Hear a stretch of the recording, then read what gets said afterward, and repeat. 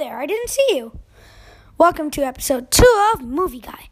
Today I'll be talking about a specific movie. Let's see. Right. Today I'll be talking about Godzilla King of the Monsters. Now, Godzilla King of the Monsters, or the Godzilla franchise itself, is an amazing franchise. It is one of the best franchises to ever be continued at this point.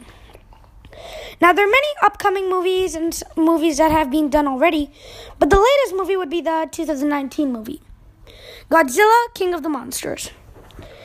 Now, a little review of them. I'll give you about 2 reviews. One bad and one good. Now, let's see. A good review is, don't know what got the critics panty in a twister, but Godzilla King of the Monsters was exactly what I expected from the Godzilla movie. The kaijus gave off an awe-inspiring sense of scale and weight, and it was action-packed for the most of the story. The cut to a human perspective is still a thing, but it was improvement.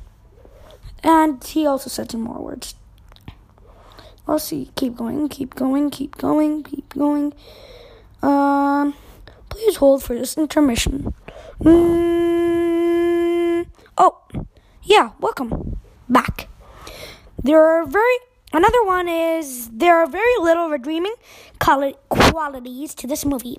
As a fan of Godzilla and a fan of the 2014 attempt to bring the franchise to a more realistic domain, I knew this film had to do some heavy lifting with some of the sillier source material.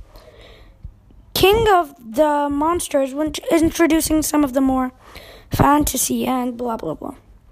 So I guess this guy really didn't like it that much, though he did claim that he was a fan of Godzilla, so that's cool.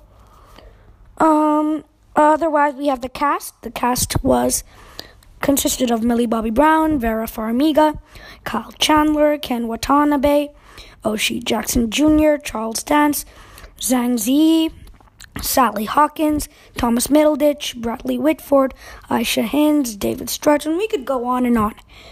But, I don't want to make this that long. I'm trying my best to keep it with as much information as I can, but I'm at the same time trying to, make it as fast as I can, because I don't want to waste your time. And, basically, overall, if you want to take the risks, this movie seems like a risk-taking movie. So, if you're a risk-taker, go for the movie.